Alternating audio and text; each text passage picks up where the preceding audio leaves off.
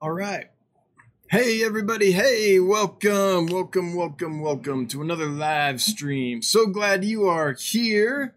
We do this every Wednesday night at 7 p.m. Mountain Time here at dansfish.com. I am Dan, your friendly fishmonger. Glad to have you all here. Oh, there's an ad playing. Hang on. I'll skip that. There we go. Oh, wait, the chat is not quite live. Hang on. Little technical difficulty here. I was really rushing because I thought I had more time. I was just kind of relaxing, getting everything up, and then I looked and I was like, oh, what? It's time. There we go. Bam. Chat's up on the screen. Well, I hope you all had a wonderful week since I saw you last. I've got some exciting stuff to talk to you about today. And let me tell you what that is before we get into it. First is I'll update you on the kind of expansion, where we're at with that. Then I'm going to tell you about some awesome fish I got in, like stuff that is really cool. And talk a little bit about that, and then we'll get into chatting with each other, your questions and comments, which if you make them at Dan's Fish so they highlight, I'll see and get right to.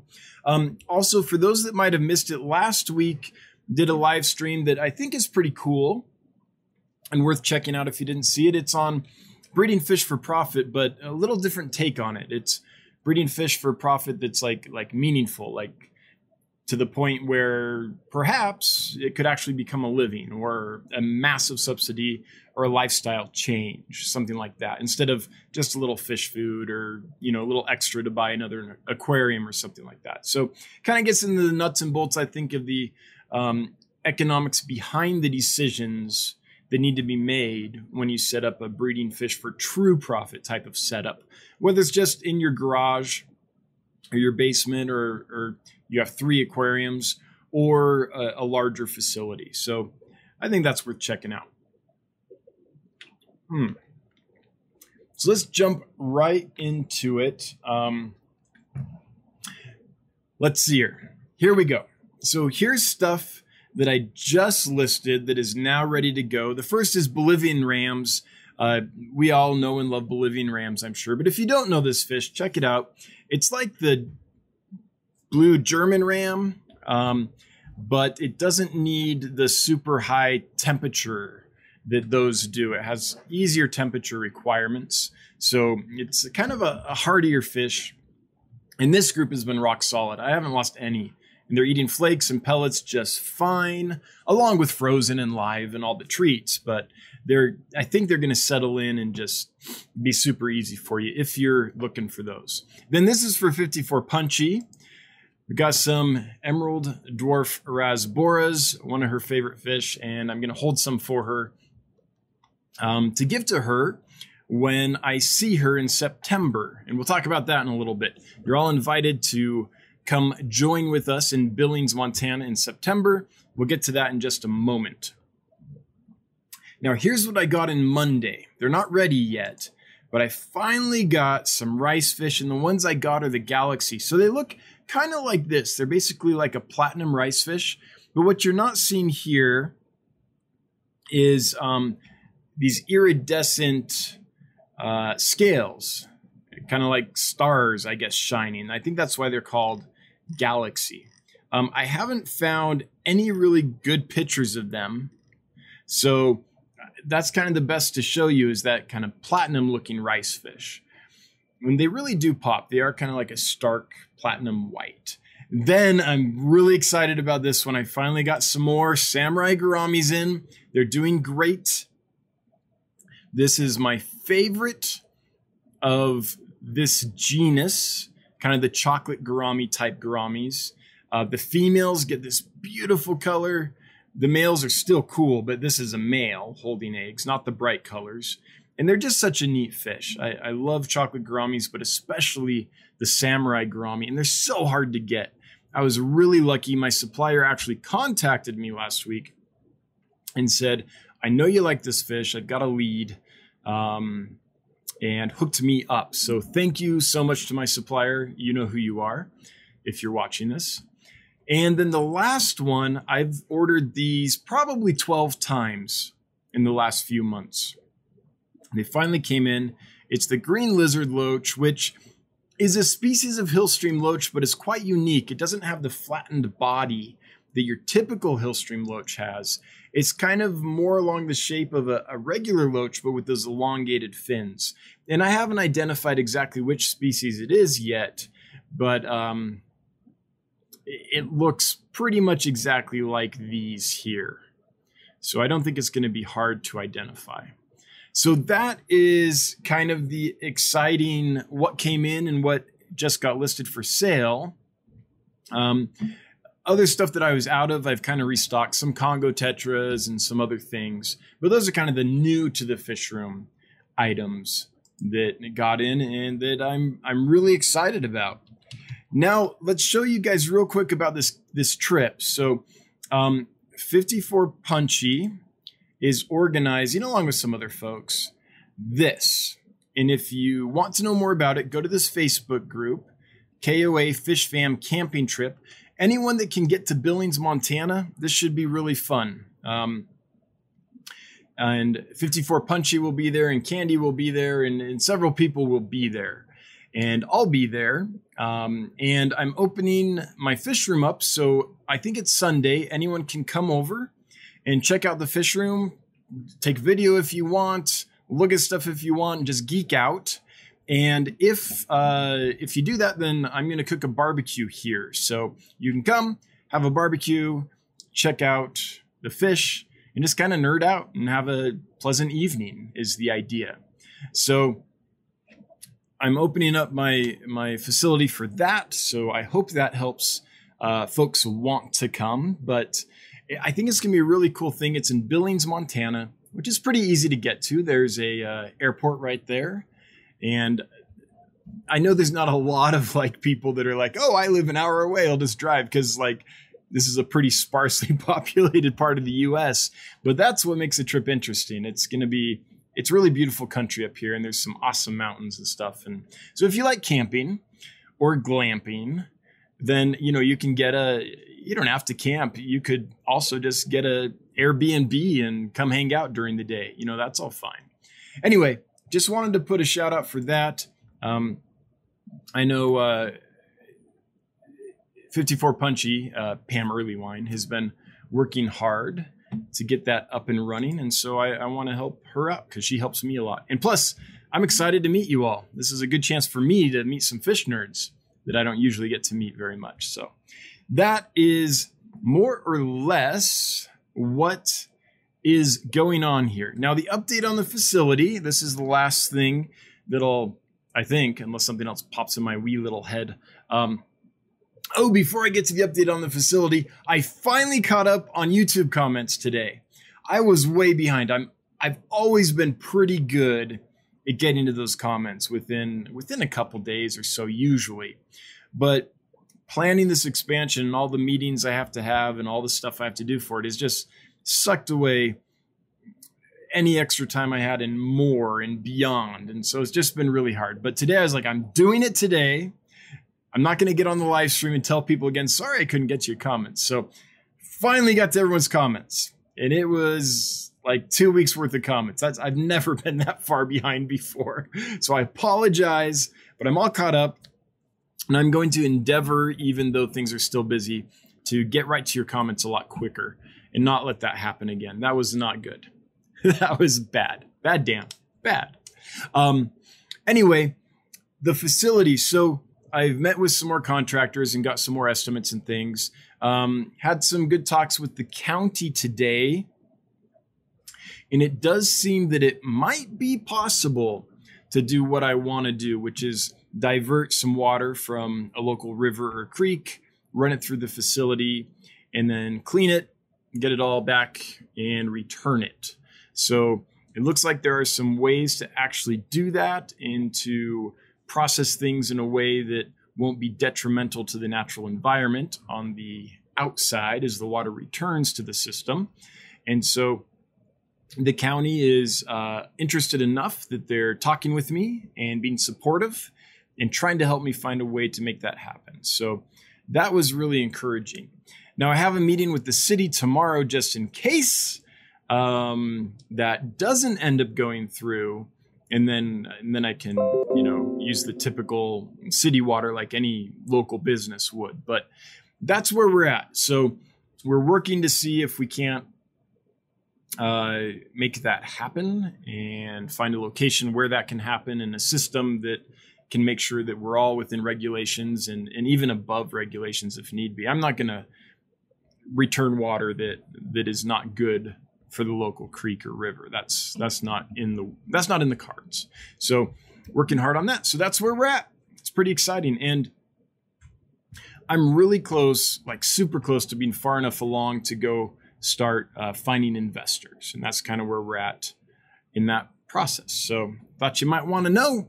Anyway, that's the update. That's what's been going on besides, oh no, this happened yesterday. I finally got a spawn of this fish, which I've been trying to spawn for quite a while. Boom. Betta imbellis. I have 2 spawns. I got a spawn yesterday and I got a spawn today. And I am just thrilled. I'm over the moon because this is a fish that I think we should have in the hobby regularly, because it's a betta that you can keep in groups. You don't have to jar these. You don't have to keep these separate. You can keep them all together. So imagine an aquarium full of beautiful bettas. How cool is that? So I'm just super thrilled about this. So the goal is, of course, to raise up those spawns and hopefully get some, pass them around, have some of you folks raise up some spawns, and get it to the point where we don't have to only import this fish from Asia anymore. That's pretty much how it is right now. And the ones that are available in the United States are often jarred. So often they're folks that breed them with IBC and want to show them and things. And to get the perfect finish, they'll jar them. Once you jar them, then it's more difficult to keep them in a community, to return them to a community, because it's like the cichlid thing. The whole pecking order gets thrown off and all that, and they get a little used to being alone. So I'm hoping we can do some community raising of these fish and have a nice, peaceful betta that we can keep not just in a sorority, but you can keep males and females together in big groups, and it's a sight to behold. My fish godfather, Jim Forshey, the first time I ever went to his fish room, one of the things that blew my mind was, I believe, a 30-gallon aquarium full of betta imbellis, males and females, all living together in a big group. And these were full-blown adults, and they weren't trashed or shredded or anything. They were getting along just fine. So that's one reason I like the species so much. So anyway, I'm thrilled, absolutely thrilled about that. I've got a bunch of green water ready, full of like Paramecium and Infusoria, and so I think I'll be able to raise them. This is the first spawn, though, for each of these males, so we'll see. We'll see how successful they are at raising them. Sometimes it can take a male a few spawns before they get the hang of it. So we'll see. All right, with that, awesome news about the betta imbellis, sometimes called the peaceful betta for obvious reasons. I'm going to start getting to your questions and comments and get some chat going. So let me scroll up and see what I've missed chat-wise. Oops. Hang on, I'm messing up my display here accidentally. There we go. Oh, geez. I'm in top chat. I'm going to leave it in top. No. Okay. I'm going to switch it to live chat so that I don't miss anyone. That might mean that the chat gets revamped and maybe I don't see some stuff that was already posted. So if I skip you accidentally, it's just because I forgot to go with live chat at the beginning, had to switch and things got hidden. In which case, just please repost your question or comment. I'm not ignoring you on purpose. That fish kid, dang, I was just in Montana and it was so good you want to come back in September. When is that again? That is September 14th, 15th, and 16th are the dates. September 14th, 15th, and 16th. Still plenty of time to get an Airbnb or There's some extra campsites. There's some extra room at the campsites. So if you go to the Facebook group, KOA Fish Fam Camping Trip, KOA Fish Fam Camping Trip, then you can message, is there a site available? And someone will be like, oh yeah, because I know we got some extra sites. Pam, I believe, I got some extra sites, and some other folks too, just in case someone needed one later before they all got reserved. Terrence Blayton, once we make you famous, you'll never get to our comments. Well, that's a problem we will have to figure out when we get there. And I don't have a clue how to handle it. I don't. All I can promise is I'll keep the barrier to contact as low as possible. I want to be able to have the contact and things, but I've been doing this for a while now. Ain't big and famous yet, so it could be a while, Terrence. It's a marathon, not a sprint right now. We are the tortoise, not the hare, for sure. Candy says, I miss Lumpy. Anyone seen him lately? No, Candy, I have not. I'm wondering that too. Hopefully someone can chime and be like, oh yeah, I saw him yesterday. He was good. If not, I might need to reach out to Lumpy Dog and see how he's doing. Which reminds me, thanks to my mods, Candy Overholes and Bob Kaler, or Kaler's Aquatics, are here right now. Wherever Lumpy Dog is in the world, he's been a huge help to this channel since really early on. He was my first mod ever. And Candy, and 54 Punchy, who is not here yet that I saw, but will probably join us in a bit. By the way, I named this the pre-54 Punchy Aquarium Fish Stream because 54 Punchy will be going live at 9:15 tonight. So after me, 54 Punchy will go live. So if you like stories and and just a good time, it's a fun live stream. Chewy LTD, I realize that you have work to do and know you are busy about comment responding. Yeah, thanks for understanding. It's still 2 weeks is too long. Ed Young replied back to your reply. Awesome, Ed. I'm glad. Small Fry Aquatics, please excuse me gushing. Amy's supplier miracled me to a dozen Chetch Longfin Super Reds. So jazzed. Awesome. I am glad to hear that. That is really cool. I don't know who Amy's supplier is, but getting a bunch of Longfin Super Reds is not a bad thing, ever. Chewy LTD, is the betta that you just spawned part of the Betta Splendens complex? Yes, Betta Embellus is in that complex along with Betta Splendids, Betta, I can never say it, Mahakai, I think, Betta Smaragdina, and is there another one in there? Maybe. So they're pretty much, they look like a wild, oh geez, I did it again. No wonder we're hemorrhaging viewers. We dropped 11 viewers. And I was like, what's going on? Because I did the ultimate loop feedback thing. I forgot to switch the screen. Sorry about that. They look like a wild Betta Splendens, but they haven't been bred for fighting. So they're peaceful enough you can keep them together. They're an egg. They're a bubble nester. Eggs are about the same size. Fry are about the same size. Care is about the same for the babies. So if you can breed Betta Splendens, and lots of people have bred Betta Splendens, then you should be able to breed and raise Betta Embellus as well. And in fact, it's even easier because you don't have to jar them.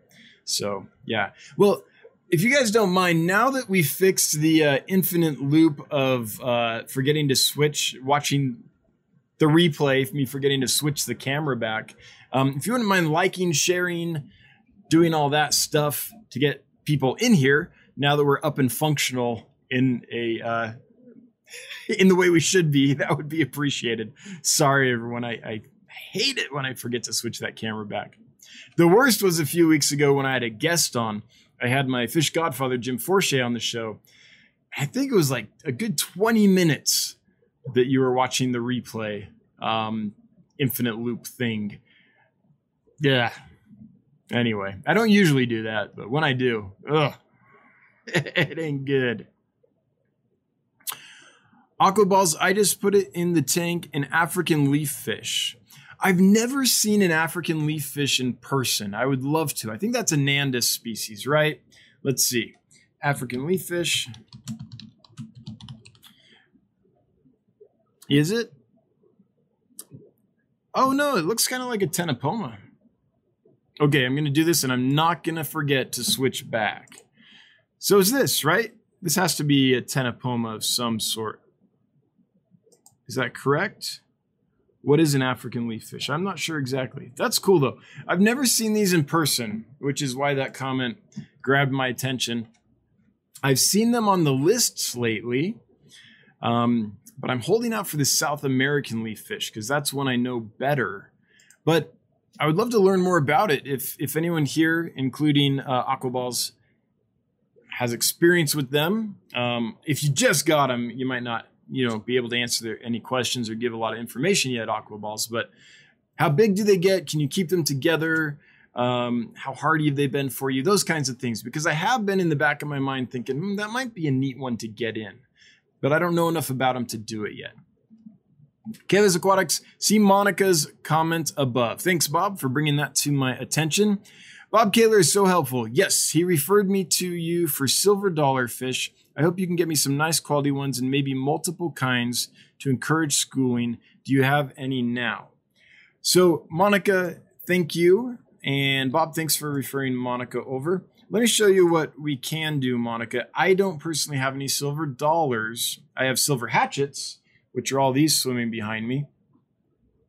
No silver dollars, but if we go here, let's check something. Let's see if this website does. And we're striking out. So I am sorry, I don't have any. Get Gills doesn't have any, which is a website that I own. But see here, silver dollars. They're fairly common fish. In fact, let me just check something real quick. Another place. One moment. This will only take a moment, then we'll be back. I'm not abandoning you. I promise. I promise. Okay, here we go. Yeah, no, not there either. Well, I hate to recommend competition, but you might want to check out Aquabid. I would be surprised if aquabid.com did not have any silver dollars for sale. Someone there has got to have them. So, yep. Sorry, Monica, I don't have any. And I agree. Bob is helpful. He's wonderful. Orange cones. I love it. Construction here. Did you ever sell Batis Batis? Yes, I would love a few. Yes, I have sold them. Did a video on them fairly recently. Well, geez, it's probably been a year or so. And the issue I had with them is they didn't sell very well. So I got one batch sold through them, and I haven't replaced them just because in such a limited space as I have, I can't afford to have fish in my aquariums that people aren't actively purchasing and interested in. That being said, I feel like when I get the larger facility, with more varieties, that'll draw enough new people in that I probably can try them again, because they're an amazing fish. Absolutely wonderful little chameleon fish, they're called. And I like them a lot. One thing about them, if you get them though, is just be prepared that they need live and frozen food. I personally have never gotten them to eat flakes or pellets with any kind of regularity. They might nibble at it, but I'm not confident they're actually ingesting it. So just be prepared for live food and frozen food if you have Batis Batis. And they tend to stay towards the bottom, so you're going to want to give them stuff that sinks. They like little caves, little coconut caves, flower pots, anything like that, PVC pipes even. Kind of think of them as like a gourami crossed with a cichlid maybe. So cichlid-like in wanting to live in caves and breed in caves and things like that. Gourami-like just because they're really closely related to gouramis, and they're not really vicious fish. You can keep groups of them together without any problems. So that's my thoughts on that. Wish I had some to sell you. I think I have. I actually think I do have a couple right now, but I didn't sell those because they're like the ones that had messed up fins or deformed a little bit in some way. So I don't have any for sale, but they are cool fish for sure. Killers Aquatics, remember to use @DansFish so Dan sees your comment or question. Thanks, Bob, for reminding folks of that. Ginger Graves. Ginger, it's great to see you. So good to see you again. I caught my cochina spawning. Yes! That's awesome. That is a species worth spawning and distributing because they're pretty much all wild caught at this point. Wild caught in Asia and shipped over here. If we can start captive breeding that fish, that would be amazing. I caught my cochinas, betta cochina, spawning. I saw them catch a few eggs and put them in the bubble nest. No idea if they're still there. I don't think so. I was very excited to see them spawn, though. Yeah, that's awesome. I mean, that's step one. Now that you know that they are doing it, if you feel so inclined, you can, be ready for the next one. That is cool. For those that don't know this fish, betta cochina, one of the prettiest fish in the world. Here they are. They are small, 1.5 inches, maybe 2 inches on a massive one. They're red and they get like a wine red, like a burgundy, but they get this neat iridescent spot on the side here. Really cool fish. And I'm going to switch back before I forget again. But Ginger, I'm just thrilled. I'm thrilled that you were successful in keeping them and to the point where you're spawning them. That's amazing. Rick Stidham, over 100 turquoise guppies now. They just needed to get out to the pond in case my previous post was during Top Chat. Yeah, I didn't see your previous post. So Rick, that's great news. Yeah, I'm glad they are doing their thing for you. And I love that strain. I think they're amazing. But I'm glad to hear that. Yeah, when you told me that they weren't really producing, I was like, man, what is going on? But I'm glad he cracked it. That's awesome. Chewy LTD, I know that the Betta Splendids group is often hybridized, so I'm thinking that those would be good stock for people that breed bettas. Your thoughts? Yes. I do not believe that the ones I have are hybrids. The hybrids have a pretty, you can kind of, I don't want to be cavalier and say you can always tell. It's not that, but they look different. I have bought Betta embellus before from breeders like Asian fish farms, and they were never Betta embellus. They were hybrids. They look like a plakat, like a steel blue. Let me see if I can show you a picture. Actually, no, I don't want to do that. That might take some time. Like a platinum, basically, color, like a dragon scale, that kind of metallic look. So they looked like a plakat Splendens, and they weren't nice at all. You could not keep them together. They had the Splendens aggression. The ones I have now are wild caught. So they're the pure species. They have not been hybridized. And I'm not saying that because I actually flew there and collected them myself and know this to be true, but I can tell by their behavior, I can tell by their color, and I can tell by the fact that it's not super obvious who's male and female until pretty far along that these are not hybrids. There's no Splendens in this species. So yeah, it would be a great line to start with for someone who's wanting to do Betta embellus without having the hybridization issue, which you often have with Betta embellus if you're buying from a fish farm. Those are all hybrids. In my experience, I've never seen a pure Betta embellus come out of a fish farm. So I wish they would. I mean, they're as easy to spawn as Betta Splendens, so it would be amazing. But yeah. Ginger to Chewy, I read your comment as Betta Spandex. Now, the next time we discover a species of Betta, we know what to name it. Betta Spandex.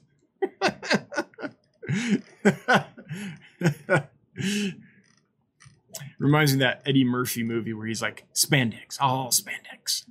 Okay, Chewy LTD, silver dollars seem to be a tetra that is hardly ever spawned. Do you think it is due to the fact that people that have tanks large enough keep other families of fish more than them? I don't have any idea, Chewy. They are indeed a tetra. They're a kerosene. They're basically like a big tetra. but they're not a fish I have a lot of experience with. So, and have really followed and researched a lot. So I'm not really sure. I don't know if they're super easy to spawn and just no one does it. I've heard of people spawning them. I know it can be done.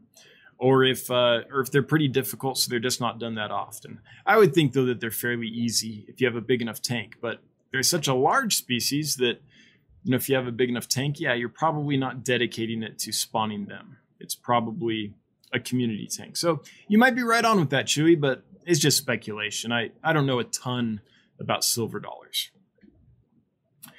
Small Fry Aquatics, 10 to 15 years of knowledge on African leaf. Cool. Needs live insects, surface food.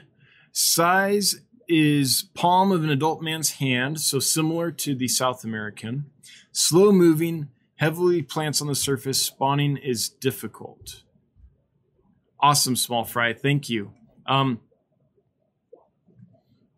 when you say surface food and live insects, will they ever take pellets and things, or are they only ever going to eat live food? That's one of the challenges with the South American leaf fish is the adults, you're probably not going to ever get them to eat anything but live food. They're a piscivore and they're so cued into motion. I mean, you might be able to fool them with like a frozen shrimp that you thaw out and have tweezers or tongs and like shake around in front of them, maybe, but you probably just scare them away if you do that. So does it have to be live? Can they be trained to prepared foods? And can you keep them together? Are they peaceful enough that you can keep them? Yeah. Well, that's awesome. 15 years with African leaf fish. Because if they can be kept in a big group, then it's something that I might seriously consider.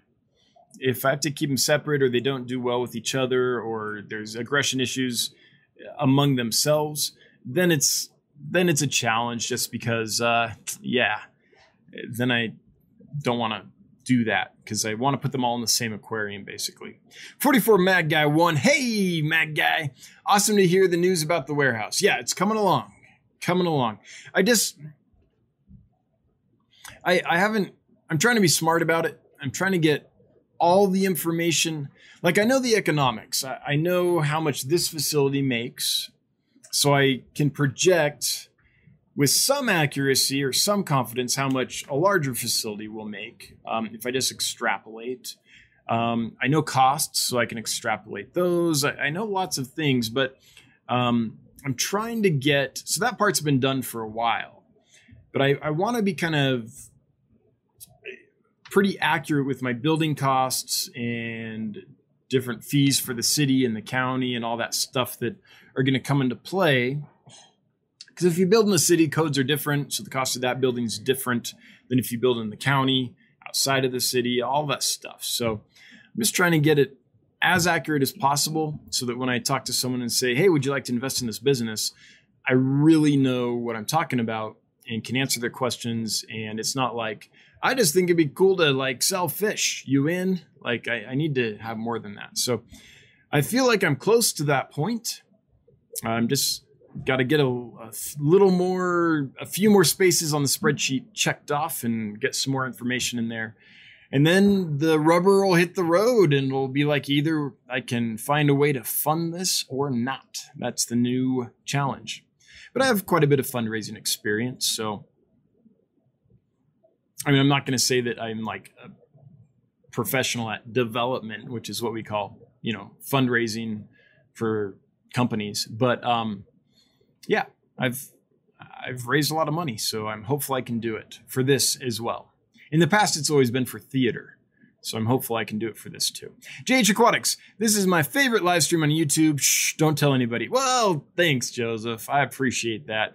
But your live streams ain't bad either. Anyone that doesn't know, JH Aquatics does live streams, often on Sunday, and I lurk in them, but I'm so busy on Sundays, like packing fish. Man, Saturday, Sunday, and Monday are just super long, super busy days. So I'll occasionally get in there and comment, but usually it's in the background. I'm just working. But for those that want a live stream, JH Aquatics has got one. A2 Joseph. Well, we got a Julius Caesar thing going on here. That's funny. Yeah, I mean, I feel like I must be a really acquired taste or a little bit of an edge case or something, because the people that like my streams and my videos really like them. But so far, it's a pretty small but enthusiastic cohort, I should say.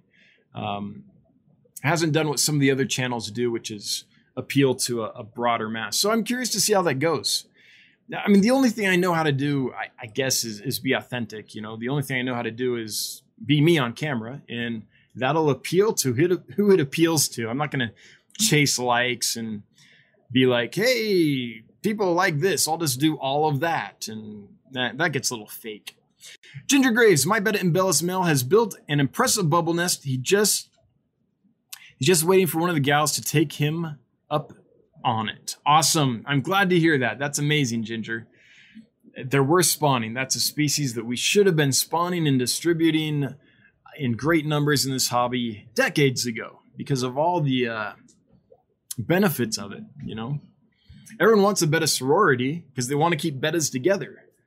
And those don't work out very often because betta splendens are just hard to keep in groups. So yeah, I want to get that. I want to get that going. All right, James Rutherford. When selling my guppies to my local fish store, they don't do well in his tanks. He uses RO water. Oh yeah. And I use tap Minnesota liquid rock. How do I fix this without going RO? That's tricky, James. I don't want to like point fingers or anything, but I would say that's on the store. If they're trying to keep guppies, I don't have a clue why they're doing it in RO water. Guppies like hard water, and they do well in hard water. And it's really difficult for a fish to go from hard water to soft water because of the osmotic pressure. And we'll get into that. We could get into that. There's other live streams where I have. But basically, fresh water, super soft water without minerals, is trying to invade the fish's body. And the fish is working really hard to keep pumping that out or keep it from coming in and overwhelm it. So it's maintaining what's called homeostasis. And that's a lot easier for a guppy or any other fish to do in hard water. They're not used to doing that, and suddenly they're put into soft water, which RO is. Reverse osmosis, for those that might not know what RO stands for. It stands for reverse osmosis. It's the process of stripping pretty much everything out of the water except the water. In RODI, when you deionize the water, purifies it in even further. So you're taking away the hardness, and that's going to be tough on that guppy. The way I do that, because I take fish from hard water and put them in soft water all the time because my water here is naturally soft. The way I get away with that is I use 2 cups of rock salt for every 30 gallons of water for the first few days that the fish are here. Well, the first day, and then it's gradually diluted over water changes. So that when the fish land here, they aren't suddenly put in really soft water. And I use medicines too to kind of help them while they're making that transition. I don't know of any way that a pet store without a separate quarantine system and things is going to be able to do that. So I suppose it would be on you, if you want to sell to that pet store, to find a way to gradually transition your guppies to RO before you sell them to him. But it just amazes me that there's a pet store that's using RO and trying to keep guppies in it. That's like, are they buying guppies from elsewhere and not having any problems? Because if that's the case, then maybe something else is going on.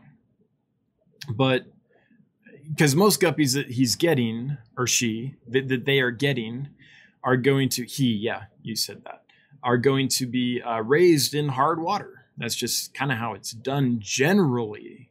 There's exceptions, but like if you're Bentley Pasco and you live in Seattle or thereabouts, you know, maybe his guppies are probably fine in soft water because they're raised in it. But your general pet store is buying from fish farms and wholesalers, and those are generally coming from hard water sources.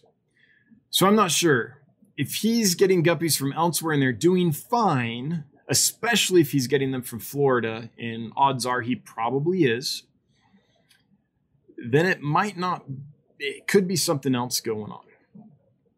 Now, James, if you've only tried this once and you had a problem, then sometimes it's the tank they're put in. Sometimes the tank has pathogens in it, disease-causing organisms in it, that the fish that are in that tank are fine with, but another fish has never encountered that pathogen, gets put in that tank and just melts down very quickly.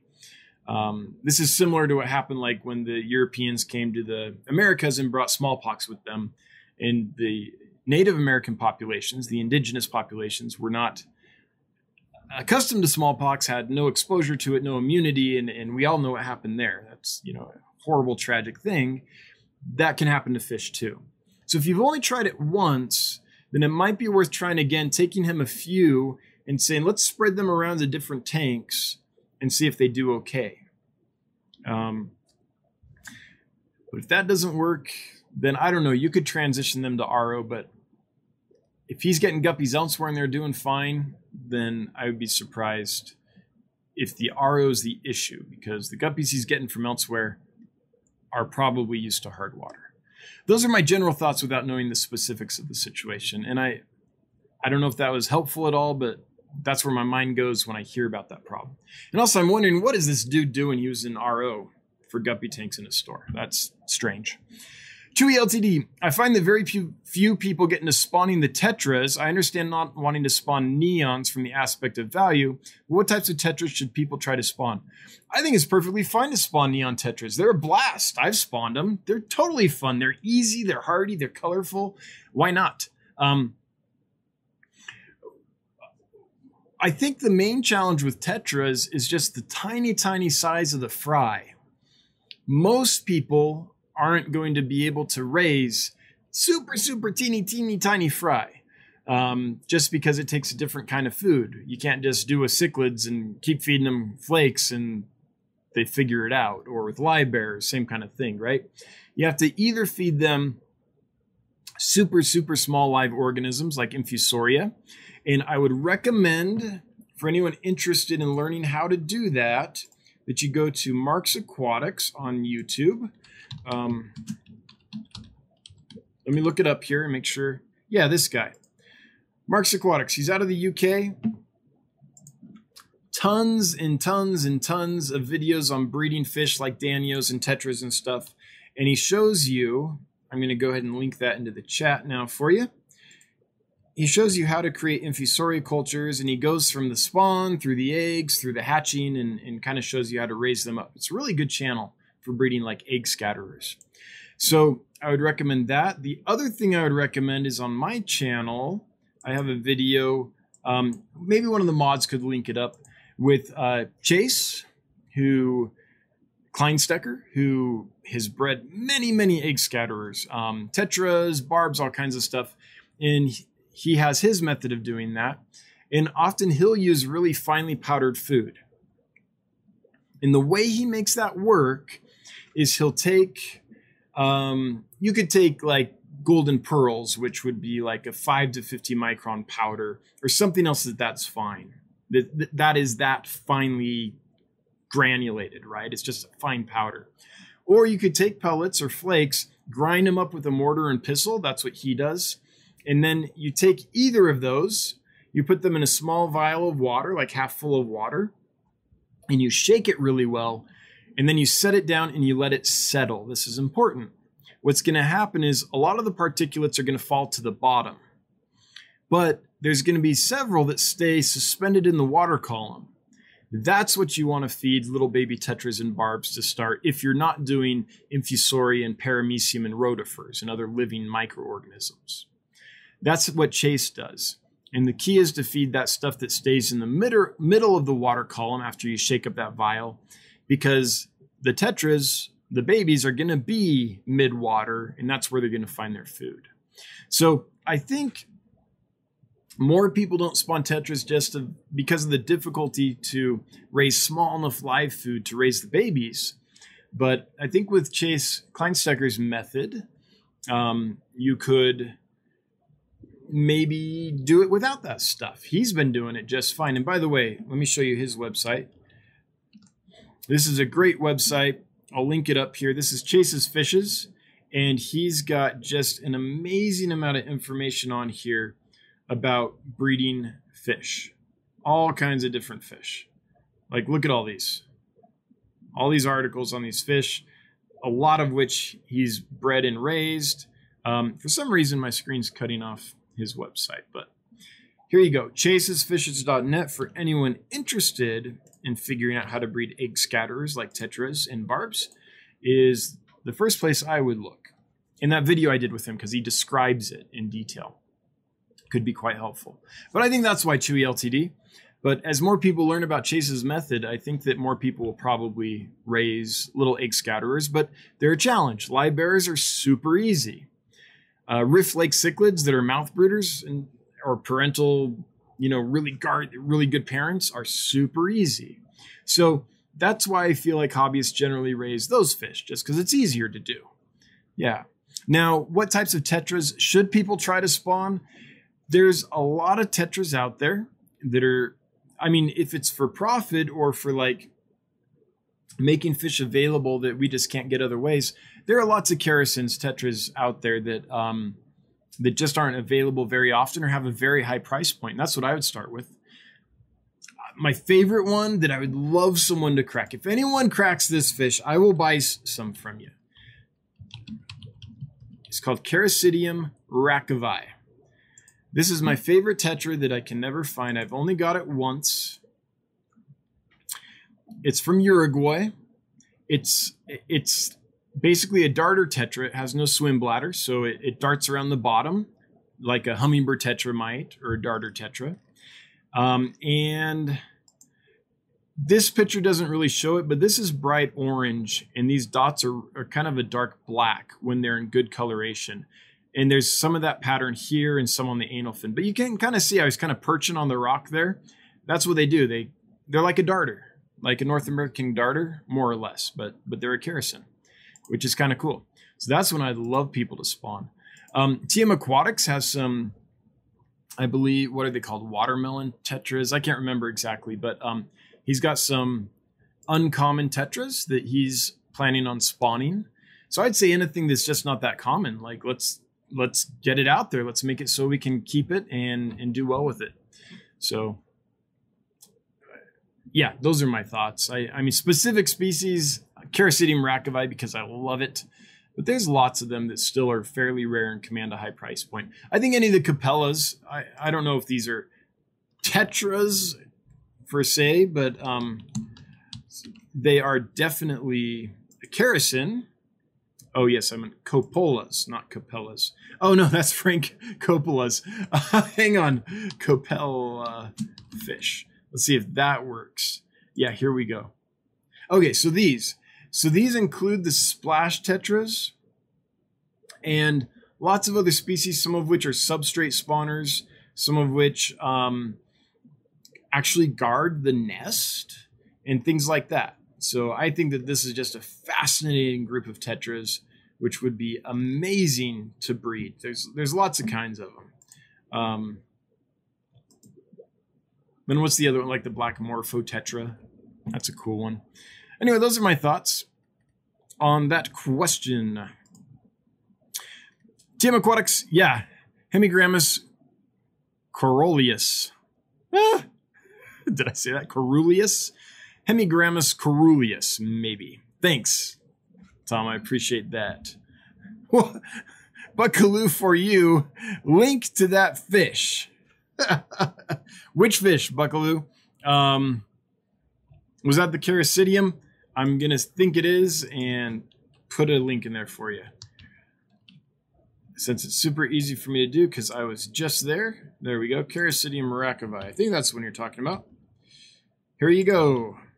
Awesome fish. Had it once. Unfortunately, the person that was kind of helping hobbyists go to Uruguay and collect and then import their fish back from Uruguay passed away a little while ago, a few years ago now, actually. And so so they just aren't coming in very often anymore. Oh, the darter? Yeah, that's it. Kerricidium rackevi. Yep. did that. All right. So I want to, what's the other one? Weitzmanni. Weitzmanni, what's the genus name? Weitzmanni tetra. This is one of my holy grail fish too. Poecilocharax weitzmanni. Yeah, the black morpho. These guys. These have always tickled my fancy. I don't think I've ever seen one in the flesh, ever. I would love to. Rachel O'Leary did a pretty good video on these, but this is one that I would love to get and breed at some point. They're different than your typical egg scatterer. These are a cave spawner, so the male, as I understand it, will claim a cave and will spawn in it and guard it, kind of like a peacock gudgeon or something along those lines. So that's one that I would love to get my hands on, just as a fun project, just as something, a fish that I've been fascinated by for a long, long time, and never actually, that I can remember, ever actually seen it in person. 44 Mad Guy 1, what are you going to build the fish racks out of in the new facility? Same thing, 2x4s. So it'll be the same as what I'm using now. Just kind of the Ted Judy system. I don't know if he invented it, but that's where I learned it from, was Ted Judy's YouTube channel, where you kind of dado out grooves in the vertical support and put the horizontal support in there to create a continuous stability all the way up the leg of the rack. I've got a video on my YouTube channel about building racks, where you can see exactly the process I use. That's what I would do, with one improvement, which I've done in some of the fish room down here, which is putting probably 1/4 inch to 1/2 inch sheet of plywood that spans the legs front to back.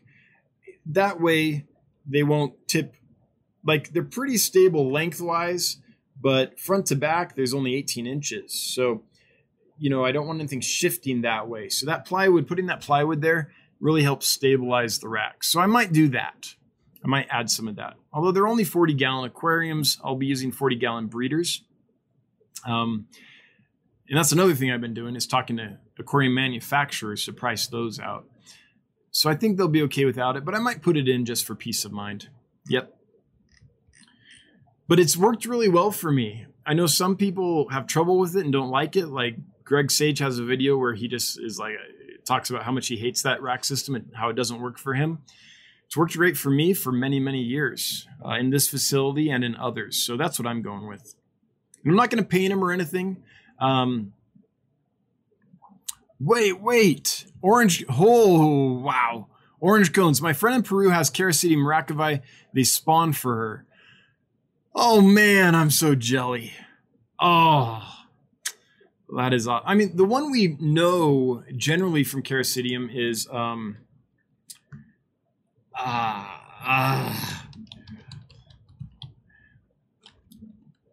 what's it called? Fasciatum, right? This is the one that we can generally get. And it's cool. It's very similar. See how it's perching on the rock and everything? The difference is it doesn't have that color. It doesn't have that bright orange dorsal and anal fin. And in the racovi, they're really extended and beautiful with that black marbling. I just think that's a spectacular fish. So we're all familiar, a lot of us are familiar with the hummingbird tetra, which is that one. But man, I'm so jelly that she's got the racovi and is spawning them. I've had them once. I tried really hard to spawn them. I never could, or maybe I did, but I never got eggs and raised babies. And I think the reason is I ended up with 2 males and one fish that I think was female, but she never filled out. You know how sometimes you'll see a fish with kind of a pinched belly, and sometimes you can medicate it and take care of it and feed it well, and it'll gradually gain weight and become a big, healthy, robust fish. She never did that. Like, I kept trying, and she never really got over whatever had caused that. And so she just never filled with eggs that I could tell. Yeah. Man, I tried though. 44 Mad Guy 1. Cool. Well, groovy. Okay, here we go. Kids Aquatics at Dan's Fish. Any sponsors, or will you accept them? I don't have any sponsors at this time. I don't plan on having any sponsors. Part of the reason is I use very few products. Like, this is a working fish room, and I don't have a retail store where I'm, dealing with the, average aquarist that has a pretty aquarium in their room and wants fancy lights and filters and all that. I'm not selling that stuff. All I'm really trying to do is get interesting species of fish and make sure they're healthy before I send them out, and send them in a way that they get their life. So the fish themselves are my focus, not the products that surround them. So for those that come in September, KOA Fish Camping Trip, Fish Fam Camping Trip on the, what was it again? 14th, 15th, and 16th, I believe. Yep, 14th, 15th, and 16th in Billings, Montana. Go to KOA Fish Fam Camping Trips Facebook group if you want to know more. But for those that go to that and come to my fish room, you'll see it's very sparse as far as equipment. I have LED shop lights across the top. Up above the tank's about 10 to 12 inches. That's the lighting. I've got a sponge filter and a box filter in pretty much each tank. That's the air and filtration. Most of the tanks are bare bottom, water sprite up top, Java Moss down below. Bob knows this. I'm just saying this for other folks. So I don't have a lot of equipment that I use that any sponsor could say, hey, you use this, we'll sponsor you. I'm not interested. I don't want to use hang-on backs because I don't like the gap between the end of the filter and the start of the lid where fish will jump. I don't like having to plug in separate filters for every aquarium. I like just to have a central air pump and have the whole room operate off that. So I can't think of any sponsor that would be interested in me because I use very few products made just for the aquarium hobby. I don't have fancy Fluval lights. I have a Fluval canister filter and I love it, but it just runs the one tank. It's this tank behind me, the display tank. Everything else is just air driven stuff. So I guess I will say if Fluval wanted to sponsor me, and they're not going to at 6,101 subs. It's what we were at earlier today. But if they wanted to sponsor me, I would accept that sponsorship because I've used Fluval products since I can remember, and I've always liked them. I found them to be high quality build and last a long time and do their job well. So if Fluval wanted to sponsor me, I would be comfortable with that. If PE Mysis, Piscine Energetics, I should say, is the name of the company, wanted to sponsor me, I would do that because I've been using their food for years and I think it's high quality and I like how it doesn't negatively impact the environment because what they're collecting is an invasive species. It's a shrimp that should not be in the lakes that it's in because it was introduced there. And they harvest that and turn it into fish food. That's great. That's helping conserve the natural environment, not destroy it. So there are a few companies that I would accept a sponsorship from because I believe in them and I've used them for a long time. But I don't think they'd be interested in me because I don't have that much going on as far as hobby related, like fancy aquarium schmaz, doodads and whatnots. Like a new light comes out, I'm like, I don't care. I've got my LED shop lights that I got on Amazon, So, yeah.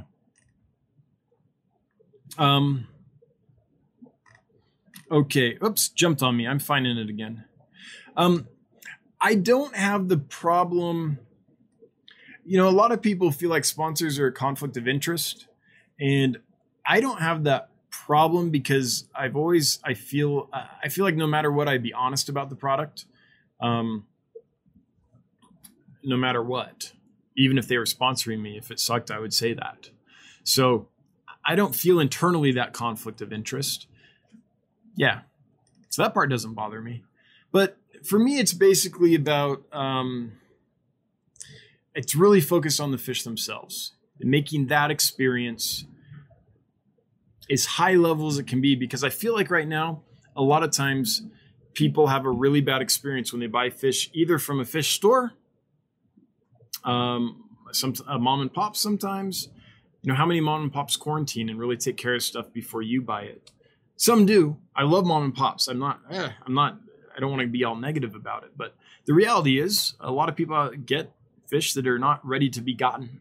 And the same with buying online. So that's my focus. That's my entire focus right now. Christopher Gonzalez. Hey, everybody. I just came into the live stream. What's the meaning behind the title of the live stream? Can someone please fill me in? Pre-54 Punchy Aquarium Fish Stream. So there is a wonderful lady in this fish hobby named 54 Punchy is her username. She's a mod for me here. You can see her comment up above. Hey, Dan. Hey, Pam. And she's going to be streaming after me. So at 9:15 Mountain Time, she's going to do a live stream. So since I'm before her, I'm calling it the pre-54 Punchy live stream. Because the last few weeks, she's live streamed after me. And I keep forgetting to remind people during my stream that 54 Punchy is going to be after me, which I want to do for her because she's amazing. And so if I put it in the title, I didn't forget it. So that's why I put it in this week. It's not generally called that, but that was a reminder to myself to let everyone know that 54 Punchy is live streaming tonight after me. So that's it. That's it, Christopher Gonzalez. Orange cones, she collected them. So a friend in Peru that collected Caracity Maracovai maybe 3 years ago. They call them hummers there. Yeah, I'm so jelly. I love that fish. FishTube, what will you do with all the aquariums you have now? So I will show you exactly what I'm going to do with those. Okay, let me bring up a picture to show you that. Okay, here it is. Hang on, let me get this over where you can see it. Good enough. Okay. So all these here, these white rows are all aquariums. And in the middle here, these are all 40-gallon breeders. And I can fit 298 of them here in this current configuration. This is my quarantine system, and I might need to extend that here too. We'll see how that goes. This, though, this is all the 75 gallons. So I'm going to move them into the warehouse. And I can fit all of them right here along this wall. So I can fit every 75 gallon I have right here. So that's the plan. That's, as of this moment, what I'm going to do, what I'm planning on doing. And then I will set up maybe a few aquariums down here in the basement along one wall only, just for display. Maybe a couple large aquariums, 125 gallons, something like that. And then on the same wall, a rack of small aquariums for breeding. So that's kind of the idea. Just on one wall, so we can draw a curtain over it, like a theater curtain, a stage curtain, when we don't need it to be visible, so we can set this up as like a really nice studio. So we can cover up the aquariums for certain things so we don't have light bounce and all that stuff. So this space down here, we're going to reclaim as a studio. I do the YouTube thing. My wife records podcasts. Her podcast is Lady Romance, if you're into romance novels. And so we want a good studio for that. And we might put like a ping pong table down here for the kids, stuff like that too. So that's the plan. Moving all of it over there actually, and then just setting up something down here that will work in a studio situation. I need to up my game. For those that are familiar with my channel, I feel like the information's good, but the production value is really low. Like right now I'm glary. I don't have good lights on me. The microphone's okay, but the lighting's bad. I want to set up a studio so I can up the YouTube game a little bit. I feel like that might be one reason why the channel isn't growing as quickly as perhaps some other channels, because a lot of them just have higher production value. They just make better looking, better sounding video. So that's the plan. Alrighty, Terrence, back to Terrence. Sounds like your fish room is the smart fish room. Well, it's definitely the DIY, I've tried to make it as little clutter and as functional as I can. So over the years, I've kind of learned what works for me. I know what equipment I'll use. I know what I won't. I don't like clutter all around, stuff like that. So I'm like, okay, I'll use sponge filters. I'll get those. I'll use these. I'll get them. I'll use this. I'll get that. But all the little doodads and stuff, I just don't worry about it. Like a new filter comes out. I'm like, dude, sponge filters have worked forever. They're going to keep working. I'll just stick with that. But thanks, Terrence. I'm glad you like the sound of it. Killers Aquatics, $20 super chat. Bob, thank you so much. As ever, very much appreciated. Never required, but it does make the wife super happy. Thanks. Up your game. Hashtag up your game, says Bob. Candy Overalls, $5. Candy, thank you. Just seeing if this thing works. With a heart. Oh, right back at you, Candy. Hearts back at you. Thanks, folks. I appreciate the super chats. They go a long way. They're always helpful and very much appreciated. All right.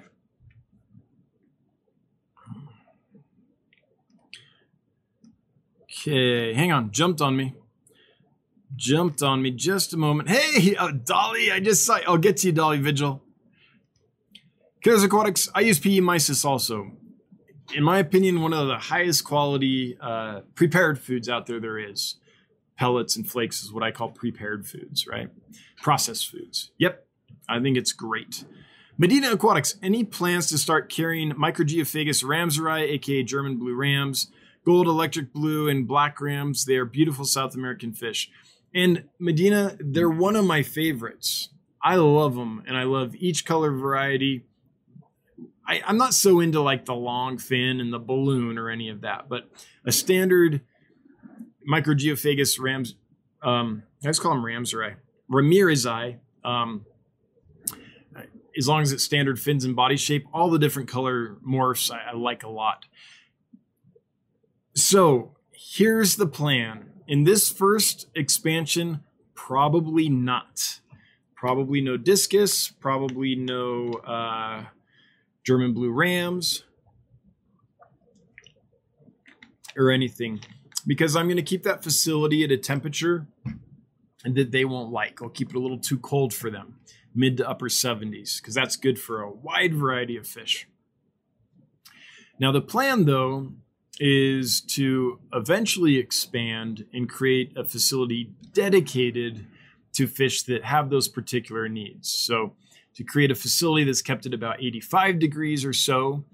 I'll probably keep the facility at 86. That'll make the water temperature roughly 84 in the middle tanks. And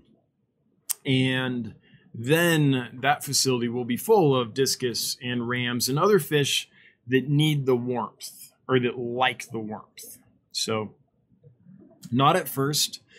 I mean, I see them every week on the lists and I love them. And every week I'm like, man, I wish I could get those. But it would do them a disservice to get them now because I don't have a warm enough facility. And when I get the new facility, the warehouse upgrade, that won't be set up for that either. Because if I do that, then it excludes so many other species that don't do well at the higher temperatures. So I have to wait till I can dedicate a separate facility to them. And the plan is to get, 5 or 6 of these facilities going on the same piece of property. So we'll build the first one. We'll go. We'll make sure that's profitable and growing. And once we've maxed out what we can do in that building, and we've got our systems as high quality yet efficient as we can, and we know how to work that, then is the time to expand and add a second building, probably sharing a wall or whatever with the first building, and then do a new thing in there. So eventually I imagine a building that's, pretty much full of live bearers, and another one's pretty much full of different catfish, plecos and cories and all kinds of stuff. And so, and it's not necessarily, I shouldn't say that. It's not quite like that, but buildings set up for fish with different needs. So we can keep all kinds of different stuff, as well as shrimp and as well as plants and as well as other stuff that I'm not a huge expert on, but, we'll hire people who are. So together, hopefully we'll have like the dream team. That's the ultimate goal with this. But Right now, even the first expansion is just a drawing on paper and a few spreadsheets. So, we've got a long way to go. But, yep, can't keep them because I can't keep that first building hot enough for them. And I'm not going to do like separate heaters and tanks and all that. It's got to be a complete system. All right, Dolly Vigil. Hey, I'm back. What's the status of the female thread pin? I can't read. Thread fins, please. Well, so glad you asked, Dolly Vigil. Let me show you. So we got some here. They're doing great. Thread fin.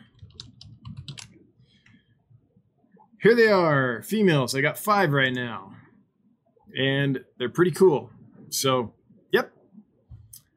I've got some for you. If you want them, order them up. They're right there at Get Gills. By the way, Threadfin Acaras, they're pretty awesome. This picture is horrible. I have to replace my picture because it looks just horrible. But Threadfin Acara is looking good too. But yeah, this is a great batch, Dolly. They've been doing well since the get-go. They're fat. They're sassy. I think these are going to do well for you. And we'll finally, after months, get Dolly Vigil some female threadfin rainbow fish. What was it, last November or December when we first started trying to do that for you? It's the saga, the Dolly Vigil saga. Are you guys being mean to 54 Punchy? Well, she probably deserves it. No. Chewy LTD, has your wife got a YouTube page? There are a few authors marketing themselves on YouTube as well through podcasts. Nope, she's not doing. I shouldn't say that. She does, not really. She's got a couple little things out there.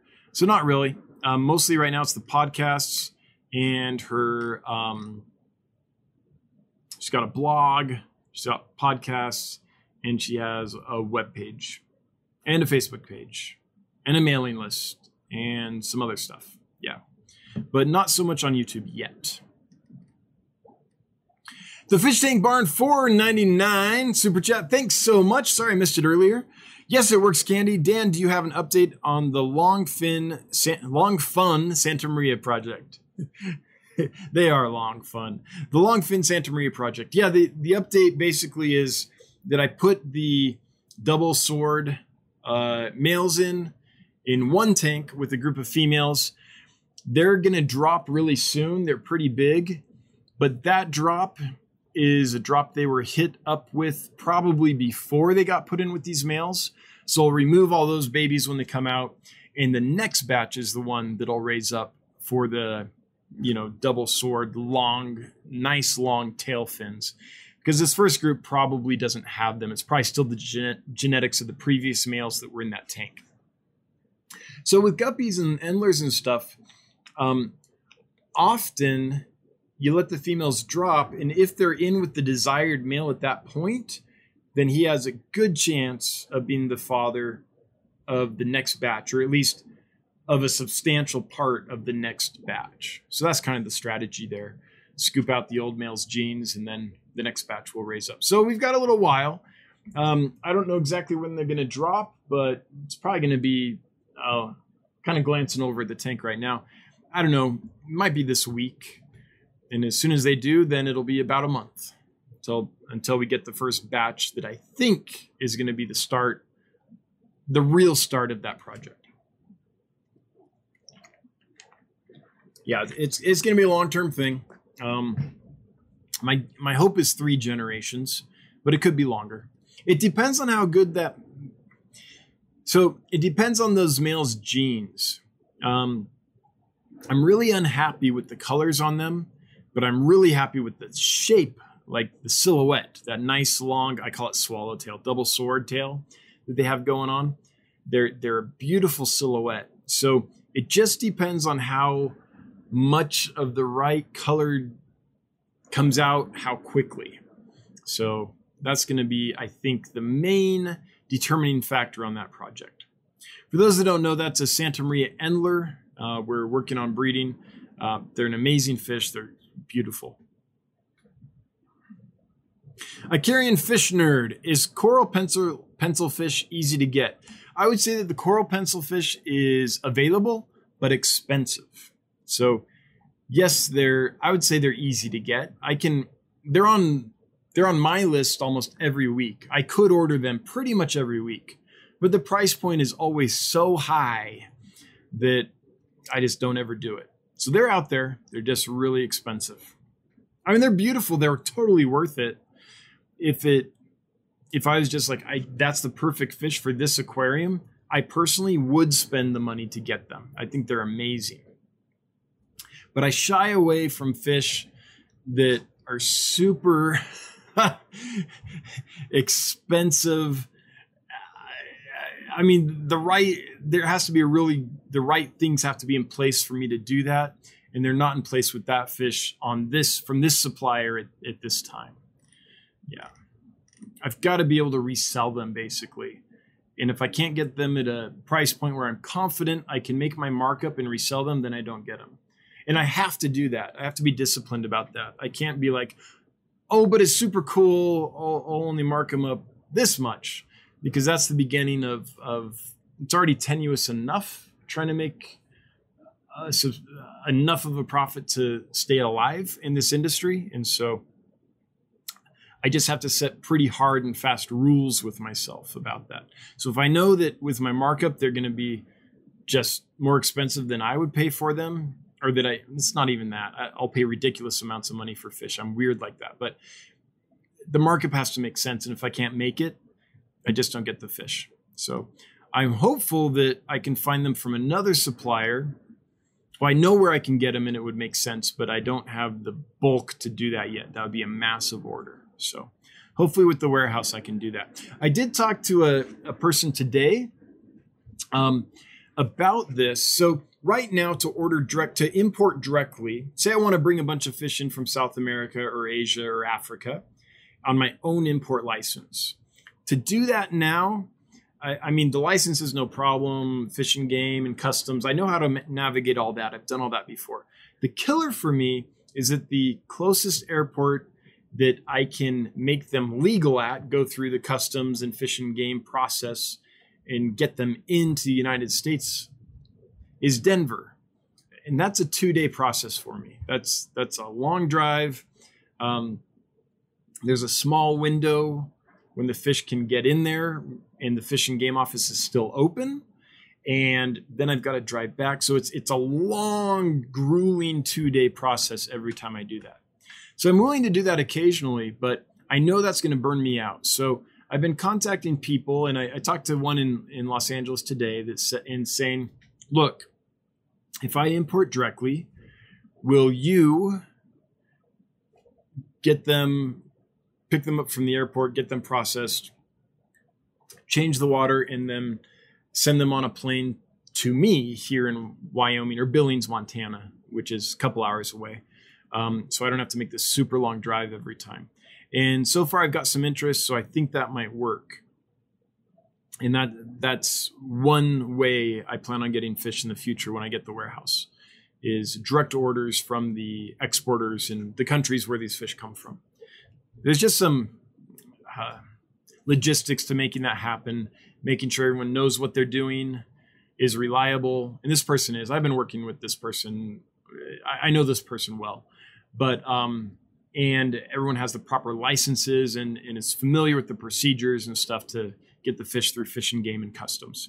FishTube, it's OSHA illegal to set up a facility that's not 66 to 74 degrees. Maybe, but in an agriculture facility where that's the requirement of the thing being grown, sorry, OSHA. Like, I mean, I'm sorry. I don't know what else to say. Except for I've worked in many places that were not 66 to 74 degrees for sure. For sure. Chewy LTD, what do you think of filtering with peat moss and dolomite in filter boxes? I mean, I know it works for some people. I've done the peat moss thing. The problem you run into with peat moss is unless it's a pretty thin layer, it gets anaerobic bacteria built up in it.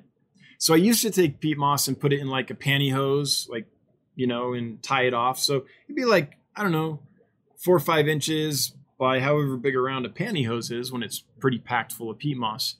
And that was always a problem because it would stagnate in the middle and it'd start smelling real bad. And I was like, oh, this isn't good. This is probably doing all kinds of harm in there. So I took it out. So I think that with peat moss, the name of the game is a thin enough layer so that water actually flows through it. I like what Chase Kleinstecker does. He takes the peat moss in his box filters and he sandwiches it between like a couple layers of polyfill. So you might only have, I don't know, 1/2 inch to 1 inch layer of peat moss in there, and it's sandwiched between that polyfill, so the water is constantly circulating up and through it. That's the way to do it. Something like that. Whatever you're doing, however you're using it, make sure that water is flowing through it so it doesn't stagnate and go anaerobic on you.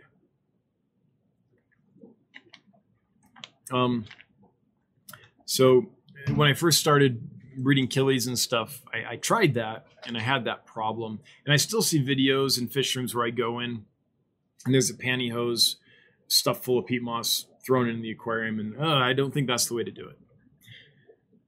But I mean, it can be effective for sure. 54 Punchy, I got some moss from Dan Slee last week. Awesome. Howdy, Dan Slee. Put it in a gallon jar in front of the window to hold. Saw movement today. 4 Pseudomugil gertrude fly. Fry. Dan Slee, you're selling hitchhikers? No, that's like a bonus. That's awesome.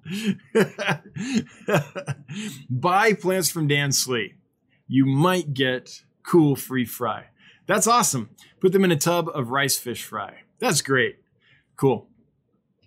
And I'm always a little leery. In fact, I got to make sure I do that, of selling plants, because my tanks have all kinds of like snails and scuds and detritus worms and stuff like that in them. And, some people really hate it when they buy plants and they get those hitchhikers. But the kind from Dan Slee, that's the kind you want. Fish eggs. Dolly Vigil, I ordered it. Can't tell you how happy I am. Awesome. Dolly finally ordered. It's been months.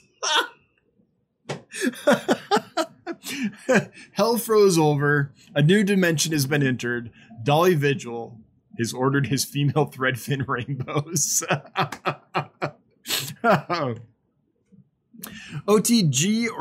GT Organic Aquatics. Hello and good evening. Well, hello, GT Organics Aquatics. Welcome. Glad you made it. All right.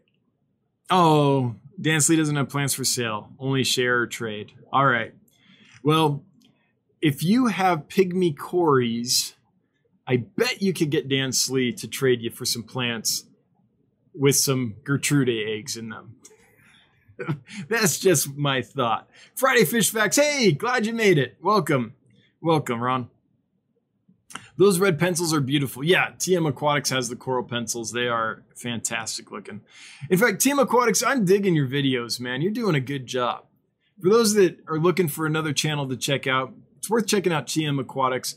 Pretty good production value, awesome fish, beautiful aquariums, and a lot of knowledge. So worth checking out if you're looking. All right, I think that we have reached the pinnacle and passed it with this live stream.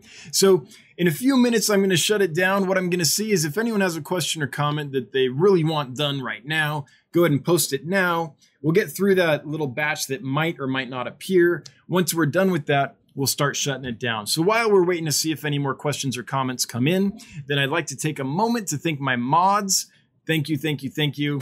Appreciate you all so much, like truly. So thank you. And I'd like to thank everyone that gave a super chat. Thank those that kept the discussion lively with questions and comments, and those that helped others in the chat, chatting among yourselves. That's all good stuff too. I should shout out the Get Gills Facebook page. It's a good place to hang out, and thank the people that helped me make that happen. So thanks to those folks too. And with that, just one last reminder that the KOA Fish Fam camping trip in Billings, Montana is happening September 14th, 15th, and 16th. You can come here to this Facebook group. You can get the information. You can ask the questions. This is the brainchild of like 54 Punchy. Candy Overhauls has been very active in it as well. And so I personally would love to see you there. I don't get to hang out with fish nerds that often. And for those that missed it, I'm opening my facility up. So during that trip, you'll be able to come here and geek out and look at everything and take any videos you want. I'll cook a barbecue. It should be a good time. So anyway, that's... Oh, no, we got one more. Terrence Blayton, do you jam out to music when you clean your fish room? And if so, what do you listen to? Sometimes I do, but usually I'm listening to like brain food. So I listen to like the Oxford Union speeches and discussions out of Oxford University. Different folks on YouTube or on Stitcher, podcasts and things. It's usually kind of intellectual stuff. Like I'll listen to all kinds of stuff. I'm on a Jordan Peterson kick recently. I just discovered him a couple weeks ago. And I don't agree with everything the guy says, but he's an interesting person to listen to, just his thought process and how he formulates arguments and things. I mean, I disagree with his standard premise, but I like listening to him. I'll listen to him. I'll listen to people that disagree with him. I'll listen to all kinds of stuff. I listen to a lot of business stuff like Gary Vee. I've listened to him most of the day today, but lots of different business folks. I like This Week in Startups quite a lot with Jason Calacanis, stuff like that. Or I'll listen to books on tape. I'm listening to Seth Godin right now. So stuff like that. But every now and then I'll be like, I need a break. Brain done, body tired.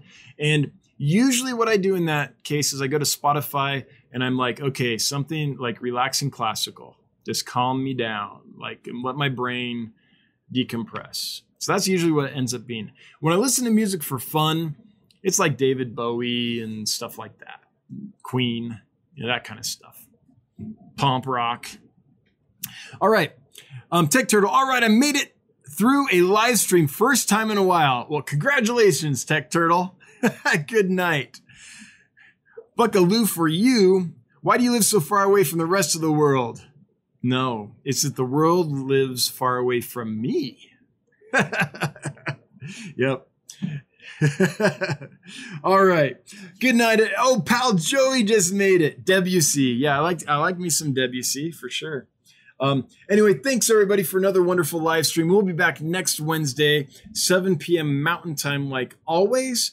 Hopefully I'll have some good news about the new warehouse build to tell you about. We'll see. Until then, I hope you have a good one. Thanks, everybody. Bye-bye.